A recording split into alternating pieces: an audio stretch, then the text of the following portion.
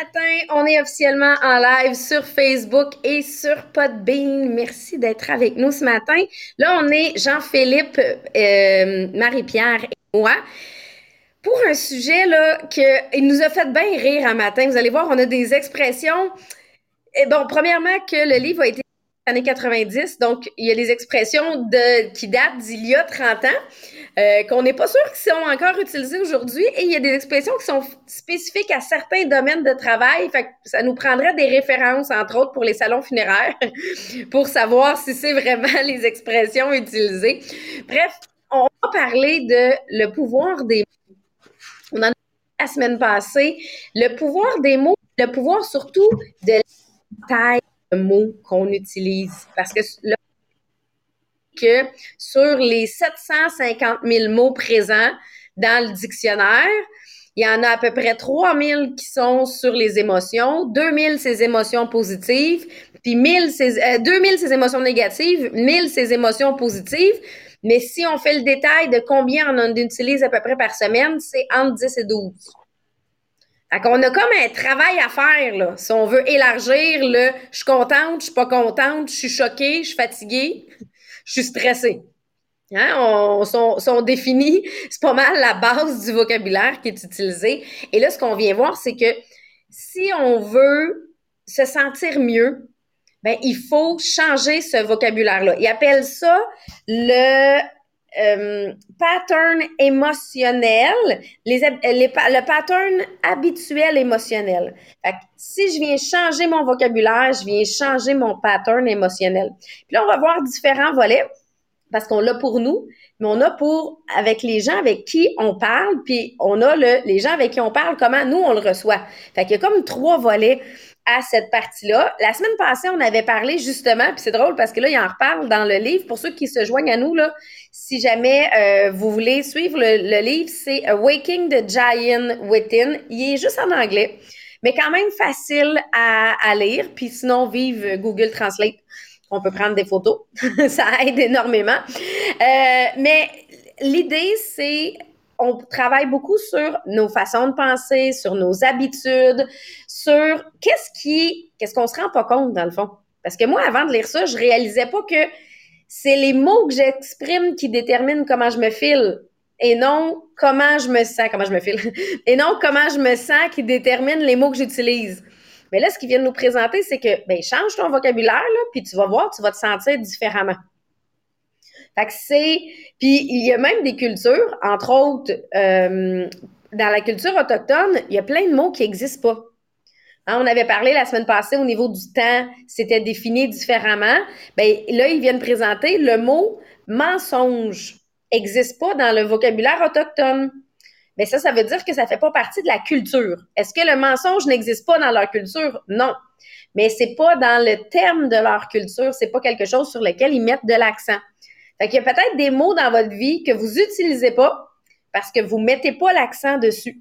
Puis là, tu croises quelqu'un d'autre qui utilise tout le temps ce mot-là, puis tu fais, moi, ça fait pas partie de ma vie. Fait que c'est vraiment les termes qui viennent le déterminer. Là, avant qu'on continue, premièrement, si vous n'avez pas partagé, hein, oubliez pas d'aller partager, s'il vous plaît, parce que ça peut aider tellement de monde. Tu sais, là, on s'entend, là, on n'est pas dans le business, là. On est vraiment dans tu veux te sentir bien, change ton vocabulaire. Fait que si tu as des gens autour de toi que tu penses qui aimeraient ça se sentir plus heureux, partage-leur le podcast, que ce soit sur Facebook, Podbean ou toutes les autres plateformes, hein, on est sur toutes les plateformes de podcast. Fait que des fois, comme ça, c'est plus facile pour eux. Là, une des choses que ça m'a fait réaliser, c'est, on le dit, ma façon de parler détermine ma façon de me sentir. Mais si je suis pas capable d'exprimer comment je me sens, ça veut dire que je suis pas capable de vraiment vivre cette expérience-là. Puis tu sais, il y a tellement, si on donne l'exemple des enfants, là, tu sais, quand ils sont pas contents puis qu'ils arrivent pas à exprimer ce qu'ils ressentent, là, qu'est-ce qu'ils font? Ils se mettent à crier, ils se mettent à pleurer, ils se mettent même à frapper. Tu sais, il y a une période d'âge, là, le 2-4 ans, là, pour ceux qui ont eu des enfants, là. Mais ce qui explique, c'est dans cette période-là, ils vivent des choses, mais ils n'arrivent pas à les exprimer. Fait que c'est tellement frustrant que là, eux, ce qu'ils veulent, c'est exprimer ce qu'ils ressentent. Fait que là, ils se mettent à crier. Ils veulent que tu vois vraiment ce qu'ils ressentent. Ben, c'est ça la partie, là. Si je suis pas capable d'exprimer ce que je ressens, ben, ça veut dire que je suis pas capable de vivre complètement ou là, je me ramasse dans les extrêmes. Je suis pas content, je suis en colère. Tu sais, là, je me ramasse vraiment dans les extrêmes parce que... pourquoi tu ris, Jean-Philippe, là? Non, je pensais que c'était un autre mot qui allait sortir. Ah! Non, je me suis quand même retenue.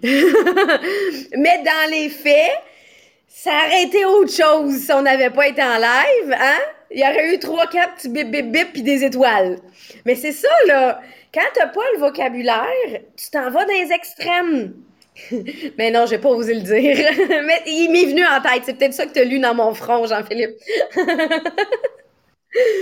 Fait que c'est la même chose pour les adultes, là. C'est pas uniquement pour les enfants.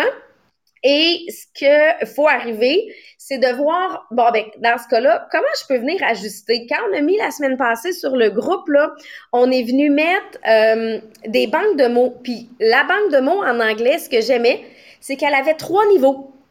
Elle avait faible, moyen, fort. Fait que quand je file, mettons, depress, ben dans le depress, il y a plusieurs niveaux, là. Puis, tu sais, peut-être que je suis juste pas motivée. Tu sais, si je vais dans les différents niveaux. Peut-être que c'est juste que je manque d'énergie. Je suis pas dépressée, je fais juste manquer d'énergie. On s'entend que je suis pas dans le même niveau, là. Mon feeling va être différent. Je le sais que l'énergie va venir un moment donné. Il disait, une des choses que je peux venir mettre dans ma phrase, c'est juste un petit peu. Je suis juste un petit peu fatiguée. Je suis juste un petit peu tannée. Je suis juste un petit peu choquée. Là, on s'entend, là, c'est pas la même chose, là, entre le je suis choquée puis le je suis juste un petit peu choquée. Mais ça vient, il vient de dire, tu sais, tuer le monstre pendant qu'il est petit, là, en anglais, je trouve que ça se dit mieux. Kill the monster while it's little. Ben, justement, de venir modérer le feeling va venir faire la différence entre comment moi je vais venir me sentir et trouver des mots que je veux éliminer de mon vocabulaire. Ceux qui m'amènent aux extrêmes. Tu sais, vous avez peut-être des mots, justement, dans votre vocabulaire que vous n'utilisez pas. Tu sais, ça, écrivez-nous-le là, dans les commentaires, de dire, moi, là, ce mot-là, je l'utilise jamais. Parce que, dans le fond, ça m'amène dans les extrêmes qui n'est pas la réalité. Moi, je suis jamais dépressive. Pour vrai, quand j'écris, tu sais, quand je le dis, je suis jamais dépressive. Je peux être fatiguée, je peux être tannée, je peux être un peu découragée. Je pense que j'utilise même pas le mot découragée complètement. Je suis tout le temps un peu découragée. Tu sais, mais c'est parce que c'est un extrême que j'utilise pas. Et ce matin, il y en a qui disaient haïr. Il y en a qui disent j'utilise pas le terme haïr. Ben, c'est la même chose. Oui, effectivement, quand je m'envoie pas dans les extrêmes, je m'assure d'être capable de... Puis tu sais, tu peux aller dans l'extrême positif, là, si tu veux, là. Mais dans l'extrême négatif, l'idée, c'est de ne pas me rendre là et de venir... détester, c'est vrai. Hein? Ça, c'est quelque chose que on n'utilise pas, mais que si je me mets à utiliser détester, automatiquement, là, moi, j'ai un deck en or. Moi, tous les mots sont associés à des couleurs. Détester, automatiquement, je m'en vais dans le noir ou dans le bleu marin. Je sais pas s'il y en a d'autres qui sont comme moi ou c'est une maladie mentale, mais... mais non, mais j'ai vraiment... Tandis que joie, c'est dans le jaune. J'ai vraiment là, des associations. Bon, vous comprendrez là, le film Inside Out, qui le film sur les émotions. Ils ont chacun leur couleur. Bon, ben, c'est moi. De toute façon, je suis joie. Posez-vous pas de questions là, dans les personnages. Là. Je suis joie. Trop joyeuse tout le temps, qu'une fois de temps en temps, tape ses nerfs. C'est moi. Mais c'est ça. Donc, de voir quelles est les variantes. Puis là, Jean-Philippe, il y a un deuxième volet à ça, c'est de se dire, ben justement, quand je parle aux gens, quand je les définis, ben je viens à ce moment-là je vais soit les reconnaître, soit les féliciter, soit les upgrader, si on peut dire, ou des fois, avec les mots, je peux vraiment blesser les gens. juste par la façon que je les définis, puis des fois, ça va les mettre, eux, dans la section plus depressed, là. Oui, exactement, parce que il y a comme, mettons, dans une discussion où lorsqu'il y a deux personnes, il y a en quelque sorte, il y a plusieurs volets. Il y a premièrement le volet du discours interne que moi j'ai. Donc, c'est quoi le discours que j'ai avec ma propre personne? Deuxième volet, c'est quoi moi le discours que j'ai aussi avec les autres personnes. Donc, qu'est-ce que j'envoie comme information?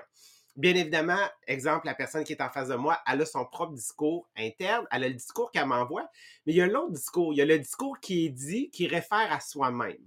Donc, un des exemples que j'aimais vraiment beaucoup dans le livre, c'est qu'il faisait la comparaison entre le mot dépression versus le mot frustration.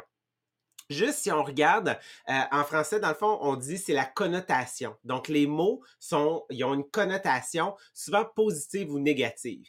Donc, même si en réalité, le mot est pas nécessairement positif ou négatif, par la culture, parce qu'on a défini, il y a une connotation. Donc, le mot dépression, souvent, à quoi ça va faire référence? Ben, c'est un long état. Tu sais, c'est comme je suis déprimé ou je fais une dépression, c'est long, OK, dans le temps. Aussi, quand j'utilise le mot dépression, ça fait référence au fait que j'ai pas d'énergie puis j'ai pas de motivation. Donc, qu'est-ce que ça fait? Ça fait tout simplement, tu sais, rajouter l'impact que ça peut avoir sur mon corps. Le fait que, tu sais, c'est comme, ça va vraiment pas bien. Je m'en vais, tu sais, vers le bas, OK? Donc, il faut que j'essaie de trouver quelque chose à me rattacher. Donc, on voit l'image. Alors que, mettons, si on parle de frustration, OK? Je sais qu'on est toujours dans le même domaine, mais la frustration, ça réfère naturellement à une courte période. Je veux dire, rares sont les personnes qui vont être frustrées sur tout dans la vie pendant 10 ans. Ça, c'est comme je suis frustré, là, je suis frustré là. OK? Je suis fâché à ce moment-là. Donc, ça réfère à une courte période de temps. Ça réfère au fait que c'est en ce moment parce que ça fonctionne pas. Puis ça veut pas dire que parce que je suis frustré que j'ai pas de motivation. Au contraire. Ça veut souvent dire que je veux tellement que ça fonctionne, mais là, ça fonctionne pas. Comment ça se fait que ça fonctionne pas en ce moment? Puis, on parlait l'exemple en anglais des enfants. Les enfants, quand ils veulent exprimer une émotion, ils arrivent à un point où est-ce qu'ils n'ont pas assez de vocabulaire pour réellement représenter c'est quoi leur émotion. Donc, qu'est-ce qu'ils font? C'est qu'ils se fâchent. Ils deviennent frustrés, mais ils sont motivés parce qu'ils veulent faire passer exactement l'idée qu'ils ont à l'intérieur de leur tête. Donc, là, j'ai encore une fois, c'est quoi j'ai marqué? Didn't find right. OK. J'essayais de recomprendre qu'est-ce que j'ai écrit puis ça fonctionne pas. Bon. Qu'est-ce qu'il faut savoir avec ce qu'on appelle le langage transformationnel? Donc, c'est les mots qu'on va utiliser vont réellement avoir un impact sur ta personne, vont avoir un impact sur la personne qui est devant toi, puis sur ton discours interne. C'est que le pouvoir du vocabulaire transformationnel, c'est la simplicité. Plus c'est simple, plus on va être capable de réellement traduire l'émotion. Pour rester dans la simplicité, vous allez voir, Marie-Pierre tout à l'heure va vous partager des listes de mots qu'on peut utiliser pour partager nos émotions. Une des choses qu'il faut savoir, c'est que quand on parle de simplicité, il y en a des fois qui vont dans l'autre extrême, un peu comme Sabrina a dit, les TV News, dans le fond, comment on appelle ça en français? TV News, c'est c'est quoi, Marie-Pierre? Hein? Ah, t'es sur mute sur Podbean, fait que je t'entends Les pas. nouvelles. Les nouvelles. Ouais, voyons, les nouvelles, c'était bien trop facile. OK. Donc, je cherchais le mot. Donc, les nouvelles, les journaux, les front pages, OK? Donc, à la une. Vous remarquerez, là, que souvent, les mots qu'ils vont utiliser, là, c'est des mots, là, qui valent 1000 points au Scrabble. OK? Pourquoi? Parce que, elle est bonne, hein, Maxime? Donc, ils veulent vraiment utiliser des mots qu'on appelle, c'est du sensationnalisme. Pourquoi? Parce que les mots qu'on utilise, tous les mots sont chargés d'émotions. En étant chargés d'émotions, on veut avoir beaucoup plus d'impact, alors qu'en réalité, on n'avait pas une si grande nouvelle que ça, mais le mot qu'on va utiliser, c'est qu'on voulait être sûr là, que ça fesse dans le dash, tu sais, que le monde fasse comme « Hein, mon Dieu, j'ai pas le choix d'aller écouter cette nouvelle-là ou j'ai pas le choix, en fait, de prendre le temps de lire cet article-là. » Donc, vraiment, ça, c'est ce qu'on appelle le sensationnalisme. Un des exemples que j'aimais beaucoup, on parlait dans le vocabulaire transformationnel, on peut transformer vraiment l'état des gens, la confiance des gens par rapport à leur emploi. par rapport au titre de leur emploi. Et dans le livre, j'aimais beaucoup l'exemple parce que c'était complètement ailleurs de ce qu'on est habitué de parler. Il parlait d'une association de camionneurs, OK, donc de truckers. Et il disait que à chaque année, il y avait plus de 250 000 en perte à cause des erreurs dues à des erreurs de livraison. Okay? Et là, ils ont engagé un consultant pour savoir qu'est-ce qui se passe. Et là, ils se sont mis à analyser, puis ils ont découvert que c'était à l'interne, c'était les gens qui travaillaient dans les entrepôts qui en fait, faisaient des erreurs. Et ils ont décidé de tout simplement changer le titre. Donc, changer le titre du travail. Donc, au lieu de les appeler, dans le fond, les troqueurs, donc les camionneurs, donc les gens qui impactaient et tout ça, ils ont décidé de les appeler, je ne sais pas si c'est cette traduction-là, mais quand je l'ai traduit, ça disait, ils les appelaient des artisans. Donc, ils ont passé de troqueurs à artisans. Et là, sur le coup, ils ont comme fait, ben voyons, ça n'a pas de sens, voir que ça va changer quelque chose. Mais ils ont remarqué que tout simplement en changeant le titre du travail, ça a eu un gros impact et ça l'a réduit, voire pratiquement éliminé les pertes d'argent qui étaient occasionnées. D'autres changements qu'on a vécu au fil du temps à cause des connotations. On a passé de secrétaire à adjointe administrative. OK? Parce qu'on le sait, secrétaire, il y a une connotation qui est attachée à tout ça. Je veux dire, dans le domaine, moi, exemple, mettons, on s'en va dans le domaine de la caisse Desjardins. En général, les gens qui travaillent dans le domaine financier et toutes ces choses-là, on parle de des directeurs. Donc, qu'est-ce que ça fait? C'est que souvent, ça va élever le standing, ça va élever, hey, je suis directeur. Ouh! Tu sais, ça donne un sentiment de confiance, ça donne ce sentiment-là de confiance-là aux personnes. Et aussi, tu sais, moi, je sais que dans le domaine de mon chum, avant quand il travaillait au Château Frontenac, beaucoup de gens, à cause du titre directeur, il y a un revenu, en fait, qui est rattaché à ça, un revenu différent, un palier différent. Est-ce que tu es considéré comme un cadre? Et aussi, comment est-ce qu'on va s'appeler entre personnes? Donc, dans le domaine, dans le fond, dans la chaîne Fermont, qui est, tu sais, Château Frontenac, le Château Laurier, le Reine-Élisabeth à Montréal, dans toute la chaîne Fermont à travers le monde, ils s'appellent des collègues. Ils sont des collègues. Donc, c'est comme ça qu'ils sont reconnus parce que le mot collègue montre en fait qu'ils veulent travailler main dans la main. Donc, juste ça va avoir un impact sur le climat de travail, sur la manière dont les gens vont se percevoir. Aussi, il y a parfois certaines expressions qui peuvent être drôlement utilisées pour pouvoir venir, on va dire, réduire l'impact négatif que ça peut avoir dans un domaine. Donc, je vous donne deux exemples avant de passer à ceux-là du livre, parce que ceux-là du livre, vous allez voir, sont assez drôles, OK? Donc, moi, je viens du domaine militaire. Dans le domaine militaire, lorsque quelqu'un, dans le fond, décide de s'enrôler puis de devenir vraiment un officier, donc, pour pouvoir recevoir sa commission et tout ça, il passe par le premier grade qu'on appelle le grade d'élève officier, OK? Et souvent, le grade d'élève officier n'existe pas. Dans le jargon, on va les appeler des poufs. OK? On dit, toi, t'es un pouf. Ou quand t'es vraiment, tu sais, un petit soldat, on va t'appeler, t'es un pouf. Pourquoi? Parce que le béret qui ont sa tête, il est pas encore formé, puis on dirait vraiment que ça ressemble à un pouf. OK? Fait que c'est pour cette raison-là qu'on a décidé de les appeler comme ça.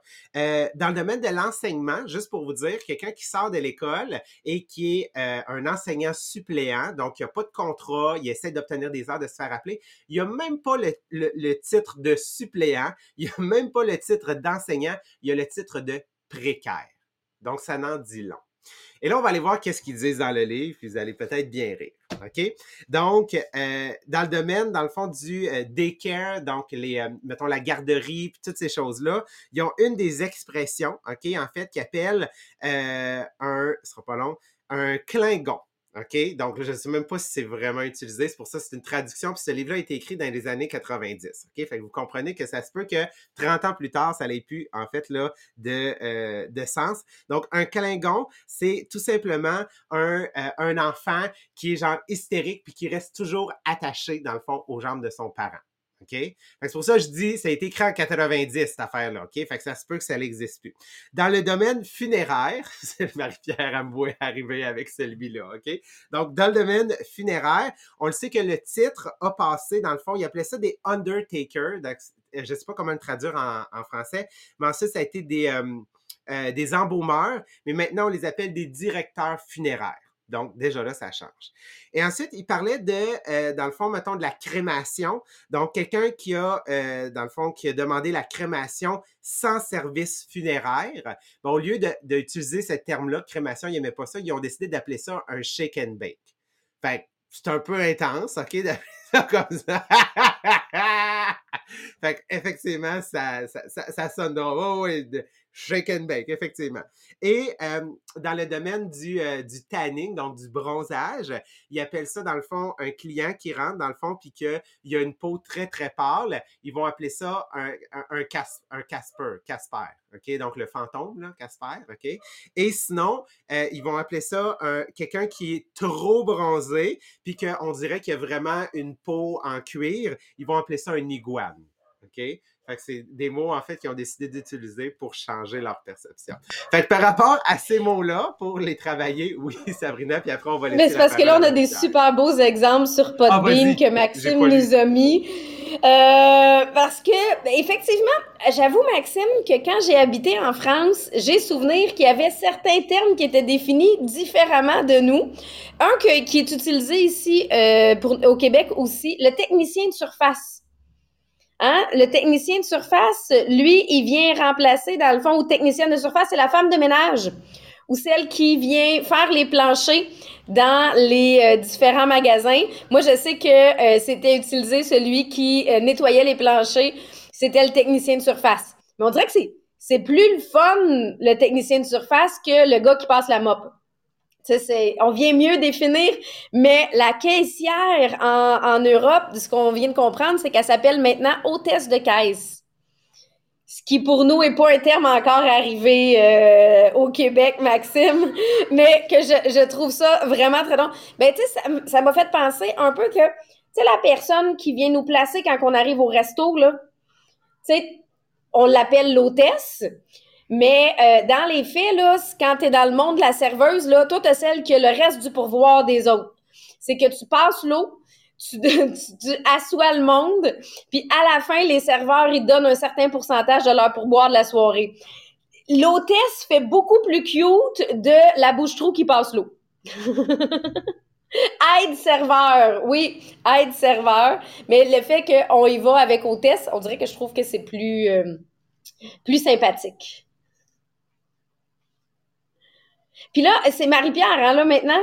On est rendu, Marie-Pierre, là, elle a une banque de vocabulaire pour nous aider à élargir notre vocabulaire et à changer. Alors, on a des exercices à faire, là. Ça s'arrête pas là. Ouais, en tout cas, moi, je l'aime vraiment, notre podcast ce matin. Je pense juste pour les expressions, j'avais hâte de le faire. Autant en anglais qu'en français, j'ai hâte à la partie à Jean-Philippe pour les expressions. OK. J'ai vraiment du fun le matin. OK. Donc, oui, on a 2 exercices avant de terminer. En fait, qui est vraiment relié aux mots qu'on va utiliser parce que l'objectif, c'est que, justement, on prend toutes les émotions qui sont plus négatives, qu'on va réduire leur intensité pour être, justement, plus en contrôle de soi-même. Mais même chose du côté positif, on va essayer de les intensifier.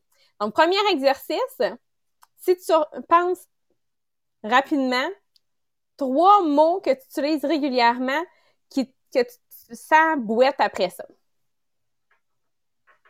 OK, j'avais pas d'autres mots que bouette pour bien décrire.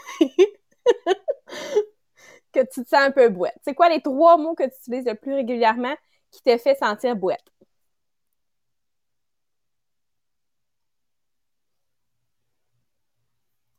Fatigué, brûlé, plus capable. Pas d'énergie, pressé, fatigué. Sans poche. Oh my, ça c'est intense, Julie. Smouche. Ah, c'est bon. Je suis pas la seule qui a des mots juste que c'est comme des sons. Stressé, fatigué. OK, parfait. Donc là, dans le fond, l'exercice, ça va être de prendre ces mots-là puis de choisir un mot qui va pouvoir le remplacer pour justement enlever de l'intensité à qu'est-ce que tu as comme mot que tu utilises régulièrement. Donc, par quoi tu pourrais prendre un des mots que tu as écrit, par quoi tu pourrais le remplacer pour soit baisser l'intensité ou juste changer ton émotion d'un coup. Donc, par quoi tu pourrais remplacer un de ces mots-là, tu pourrais vraiment changer tout. On se sent excité. Avoir besoin d'une pause. C'est bon. Parfait. OK. Fait que dans le fond, si vous avez besoin d'un peu d'exemple, ben de dire, au lieu d'être en colère, ben être désenchanté. Généralement, ça va te faire sourire un peu juste parce qu'il y a le mot enchanté dedans. Fait que ça va enlever ton émotion intense. Au lieu de dire que tu as peur, d'être un peu mal à l'aise. Au lieu d'être anxieux, avoir un peu d'inquiétude. Au lieu d'être déprimé, dire que tu n'es pas à ton top. Au lieu de dire que tu es épuisé, que tu es en mode recharge. Au lieu de dire que tu es impatient, que tu as hâte à quelque chose. Au lieu de dire que tu te sens débordé, tu peux dire que je suis en demande. Et au lieu de dire que je suis stressée, je suis occupée. Le mode recharge, il est le fun, hein? Moi aussi, je l'aime beaucoup. Je suis en mode recharge. On le voit comme vraiment comme un téléphone. On dirait qu'il est en mode recharge. Et voilà, ça marche pour tout. Je me vois avec un chandail. Je suis en mode recharge. Tu sais, il me semble que ça vient avec, là. Ça va bien ensemble. Fait que juste de changer ces mots-là, soit ça va réduire l'intensité de ton émotion ou juste de le dire, tout d'un coup, ça va te faire sourire puis ça va t'amener vraiment ailleurs. Parce qu'on se rappelle que notre cerveau, il aime toutes les façons que tu peux passer de la douleur au plaisir. Donc, si ça te fait sourire juste de penser à ce nouveau mot-là que tu vas te mettre à utiliser, ben tu vas devenir accro à ce processus-là puis tu vas commencer à de plus en plus l'utiliser et éliminer l'ancien mot. Mais même chose, mais de l'autre côté. Donc, deuxième exercice, on va y aller du côté positif. Donc, si je te pose la question « Comment ça va? » puis que ça va bien, ça va être quoi tes trois façons que généralement tu vas répondre à cette question-là? Je te demande comment ça va? Comment tu vas me répondre? Trois façons les plus régulières que tu vas dire. Ça va. Ça, je pense que c'est un des plus populaires. Ça va. Comment ça va? Ça va. Ça va bien. Coup-ci, coup-ça. Ça va bien. Ça va OK. So-so. Pas si pire. C'est vrai qu'on entend souvent celle-là aussi. Pas si pire, pas si pire. Ah, ça va pas pire, ça va pas pire. Samuel. Toutes des expressions qu'on entend vraiment souvent. Mais juste ça, de le changer, par exemple, pour dire ça va super, ça va spectaculaire. Ça va tout changer ton émotion. Donc, d'aller intensifier ton côté positif en changeant quelques mots.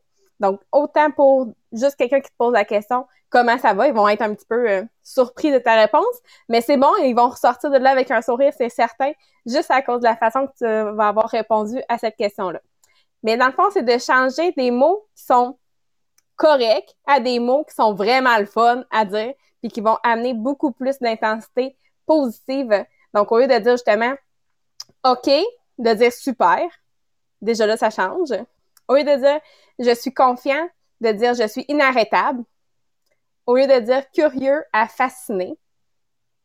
Au lieu de dire « c'est bon », de dire « c'est meilleur qu'excellent ». Au lieu de dire quelque chose qui est beau, de dire quelque chose qui est magnifique. Au lieu de dire quelque chose qui est intéressant, de dire « c'est captivant ».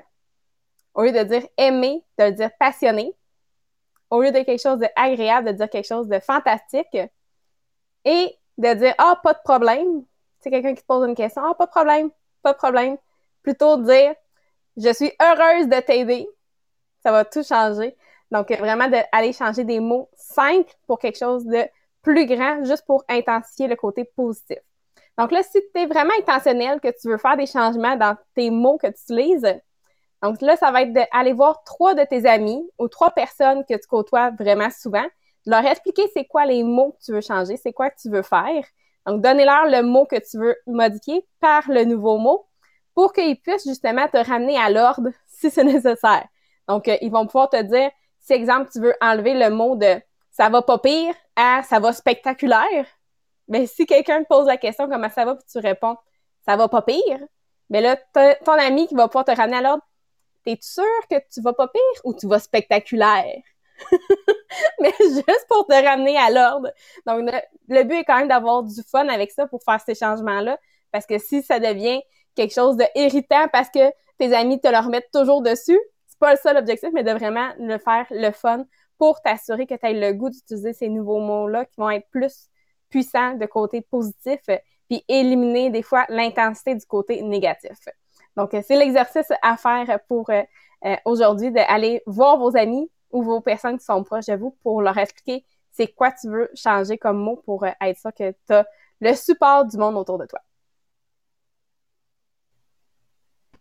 Parfait. Merci, Marie-Pierre. Puis là, tu nous rassures, tu vas le poster sur le groupe inspirationnel? Oui, OK. Parce que, tu sais, elle en a présenté quelques-uns, là, mais il y en a 4 pages. Fait que si jamais vous pensez que vous manquez de vocabulaire, il y en a 4 pages d'exercices et de différents types de vocabulaire pour venir y aller dans le léger, modéré et ne pas être dans l'extrême. Donc ça va vous aider. Moi, je vous suggère d'en souligner quelques-uns. Hein. On peut pas tous les choisir, là, mais d'en choisir quelques-uns, comme elle a dit, pour les intégrer. Donc là-dessus, on va vous souhaiter une super belle journée.